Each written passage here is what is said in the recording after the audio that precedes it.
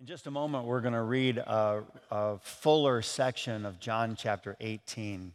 But before we do that, I find in this passage of Scripture one of those close calls. And again, we're only doing this just for our own mental exercise because I know that God doesn't have ifs. He knows. But what if? Sometimes we rehearse those what ifs in our mind. What if? This was back in 1961. It was on January 23rd. It was 3 days after the inauguration of John F. Kennedy. And it was at the height of what's referred to today as the Cuban Missile Crisis. There were B-52s B-52 bombers that were at that time on almost a rotation where there was always B-52s that were flying, and they were fully armed with nuclear bombs, massive nuclear bombs. The world maybe at that time was closer to some nuclear engagement than at any other time post-Hiroshima.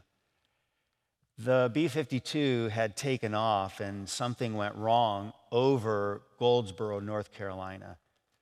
It was trying to refuel in the air, and the refueling pilot radios to the B-52 that it was aborting because it was leaking fuel. It began to rapidly leak fuel, and thousands of gallons of fuel were lost in this massive airplane in just a matter of 2 minutes. As the pilots attempted to limp back to their base in North Carolina for an emergency landing, the imbalance of the plane from the lost fuel caused the plane incredible instability, and the plane began to literally break apart. Eventually, because of the turbulence and the in a sense, dismembering of this airplane, the right wing finally fully dislodged from the plane, and the plane now carrying 2 massive nuclear bombs went into a tailspin. There were 8 crew members.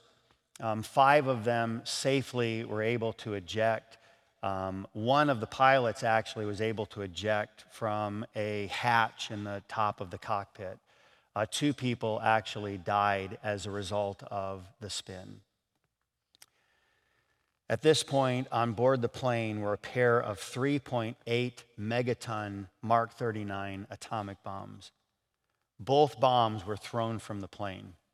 Both had parachutes, one deployed, the other was finally, after it struck the earth, entombed in the earth.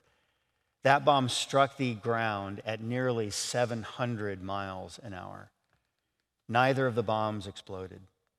There are 4 safety mechanisms intended to prevent the unintended detonation. 3 of the 4 had failed. The last was a low voltage safety switch. This switch is interesting. In fact, it took them 3 days to finally just get to the place where they could access this safety switch. And one of the men that was standing there said, "I will never forget the day when the officer, the sergeant, said, 'We found the safety switch.' And the person attending there said, 'Thank goodness.' He said, 'No, it reads armed.'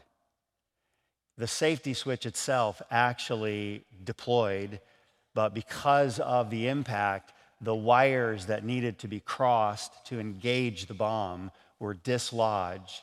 Therefore, the bomb did not detonate. That bomb was 260 times more powerful than the bomb that detonated over Hiroshima. There are some articles that are written, if you begin to search and just read about what happened.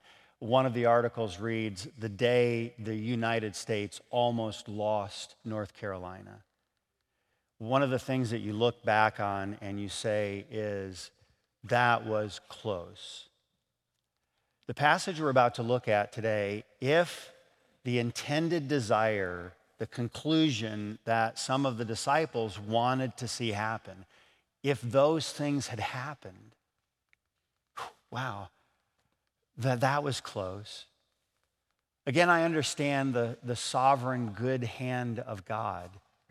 But I also understand that oftentimes, if I got my way, if you got your way, if the plan that seemed to make the most sense to you is the plan that unfolded, how different the good plan of God that would have never taken place because our plan won. We might look back on our own life and say, that was close. Your Bible's open to John chapter 18, verse number 1. Tonight, the title of our message is simply this: The Sword and the Cup. John chapter 18, beginning in verse number 1. When Jesus had spoken these words, he went forth with his disciples over the brook Kidron, where was a garden, into which he entered, and his disciples. And Judas also, which betrayed him, knew the place, for Jesus ofttimes resorted thither with his disciples. Judas then, having received a band of men and officers from the chief priests and Pharisees, cometh thither with lanterns and torches and weapons. Jesus, therefore, knowing all things that should come upon him, went forth and said unto them, Whom seek ye? They answered him, Jesus of Nazareth. Jesus saith unto them, I am he. And Judas also, which betrayed him, stood with them. And as soon as he had said unto them, I am he, they went backward and fell to the ground. Then asked he them again, Whom seek ye? And they said, Jesus of Nazareth. Jesus answered, I have told you that I am he. If therefore ye seek me, let these go their way, that the saying might be fulfilled which he spake, Of them which thou gavest me have I lost none. Then Simon Peter, having a sword, drew it, and smote the high priest's servants, and cut off his right ear. The servant's name was Malchus. Then said Jesus unto Peter, Put up thy sword into the sheath. The cup which my Father hath given me, shall I not drink it? Then the band and the captain and officers of the Jews took Jesus and bound him. You and I seldom like the words, especially when we have offered it. We don't like the words, I don't need your help. Yet it comes when we begin to think of the plan of God that our help only hinders. We can't help God. We can participate, we can go along with his plan, but we really can't help God along. The setting for our passage tonight is that Judas had just betrayed Jesus with a kiss. Jesus then voluntarily surrenders to those who will treat him, the Lord of glory, as a murderer, as a common thief. What a great travesty of justice this is. The disciples are about to ask an honest question. It's recorded in Luke 22, beginning in verse 48. But Jesus said unto him, Judas, betrayest thou the Son of Man with a kiss? When they which were about him, that is his disciples, saw what would follow, they said unto him, Lord, shall we smite with the sword? Lord, is now the time? Shall we engage? Now think about the idea of that was a close call. The Apostle Peter may still be a bit stung and slightly confused from the words of Christ that were spoken to him earlier that evening. And he said unto him, Lord, Peter speaking to Jesus, I am ready to go with thee both to prison and to death. And he, that is Jesus, said, I tell thee, Peter, the cock shall not crow this day before thou shalt thrice deny that thou knowest me. Ouch. Jesus, I will go with you. And maybe he turns and he looks with some disdain at the others, that these may not, but I will go with you to prison. I will go with you to death. Peter, I'm telling you, the rooster will not crow before you shall have 3 times denied that you even know me. And so now Peter, willing to demonstrate his boldness, does draw his sword. And now to take some action, he takes a swing at the person closest to him, Malchus, the high priest's servant. Malchus, of course, taking evasive action, begins to move quickly his head, and as the sword is swung, he just barely misses, literally taking his life, but he does take off part of him. His ear is removed through the swing of the sword. And now Jesus, it's as if Jesus says, as things almost get hostile, it's almost as if Jesus calms the moment. John chapter 18, verse number 11, then said Jesus unto Peter, put up thy sword into the sheath, the cup which my Father hath given me. Shall I not drink it? And he heals the high priest's servant's ear. Let's ask, before we proceed, what if? What if? What if the disciples had fought and overcome the soldiers that had come to take Jesus? What if? I would submit there are three possible conclusions to what if they all had taken on the crowd that had come to arrest and carry off their Lord. What if the disciples had fought? Number one, they would have confirmed the suspicion that they were another group of political zealots plotting for the overthrow of Rome.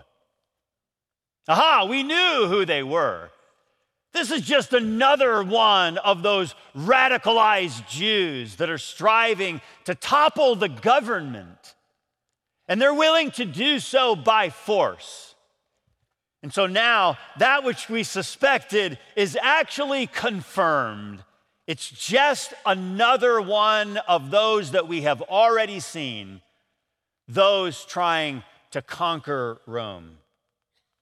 Next, they would have given justification that armed guards were necessary to arrest Jesus.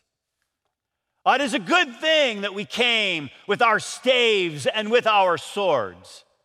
Because look here, they're prepared for battle. It's good that we came the same way.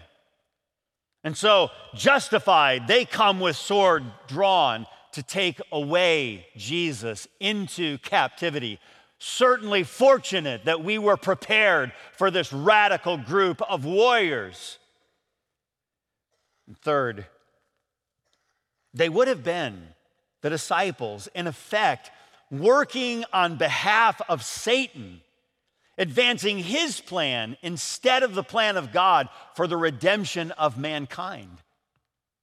What if they would have drawn sword? What if they would have stopped those that would apprehend Jesus? What if Peter got his way? No, Lord, they'll not take you under my watch. Then Peter, who will drink the cup and bear the wrath of God? Jesus had said to Peter, get thee behind me, Satan, just hours before. Yet Satan was working to advance the plan. Certainly, the soldiers now had their own swords drawn, and battle would soon begin. Then Jesus would be taken and justly crucified because of his rebellion against Rome. Then what of the 11 disciples, those for whom Christ died, and those who would become the foundation of the church? If Peter had drawn sword, if others had followed, and they are successful, what happens to the disciples? Where are those messengers that will go and literally blaze the gospel the world over? Again, notice the poise with which Jesus recovers the situation. Luke 22, beginning in verse 50. And one of them smote the servant of the high priest and cut off his right ear. And Jesus answered and said, suffer ye. In other words, he's saying, pause for a moment, allow me this. And he touched his ear and he healed him. We can admire his humility in asking for a moment, suffer me, allow me a moment. and his calmness even in the most complicated of circumstances. And we admire his kindness even to his enemies in healing the ear of Malchus. And if we pause for just a moment, it bears saying, did you notice that the work of God here is not advanced with violence? Did you notice that the work of God here, it is not advanced with sword and stone. It is not advanced with the brute force of mankind. It is advanced as the lamb approaches the slaughter. Jesus is not forbidding, I might add, the use of the sword. That is clear all throughout Scripture. For he is the minister of God to thee for good. But if thou doest that which is evil, be afraid, for he beareth not the sword in vain. For he is a minister of God, a revenger to execute wrath upon him that doeth evil. But how different here Jesus is. Pause for a moment again and consider the other faiths of mankind. How different Jesus is here than the Muslim faith. Islam, as we so often see, is not a religion of peace. Christianity is led by the Prince of Peace, who tells Peter to put away his sword. The weapons of our warfare are not carnal, but mighty through God to the pulling down of strongholds. Our motto is so very different than kill the infidels. Rather, it is not by might nor by power, but by my Spirit, saith the Lord. Jesus reminds Peter of a very important truth. Thinkest thou that I cannot pray to my Father, and he shall presently give me more than 12 legions of angels? Instead, Jesus had come for another purpose. Then said Jesus unto Peter, put up thy sword into thy sheath. The cup which my Father hath given me, shall I not drink it? The sword or the cup? Jesus had come for a purpose. He came to drink the cup. He had wrestled with this in Gethsemane, and now he left the garden prepared to drink it to the full.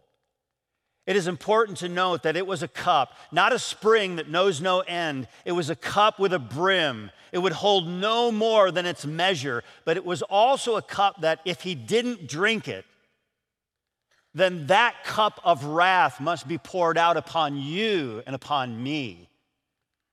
But Christ took and he drank the cup to the full. It contained the entire curse of the law, the horrors of our guilt, our sin, our shame, the terrors of Satan's fiercest attacks, and the suffering of both body and soul. This Jesus must drink. And while all the surrounded terrors of darkness and the abandonment of the Father would come, he must willingly, not by force, not by coercion, he must of himself willingly take the cup. And as he did, what does God, the Father, the just, the Holy One do? He did what was prophesied in Isaiah 53:6. The Lord hath laid on him the iniquity of us all. Which would you rather have? The sword in your hand or the cup in his? Because he drank that cup, we can now say there is therefore now no condemnation. Let the words resonate in your heart, in your mind, in your soul.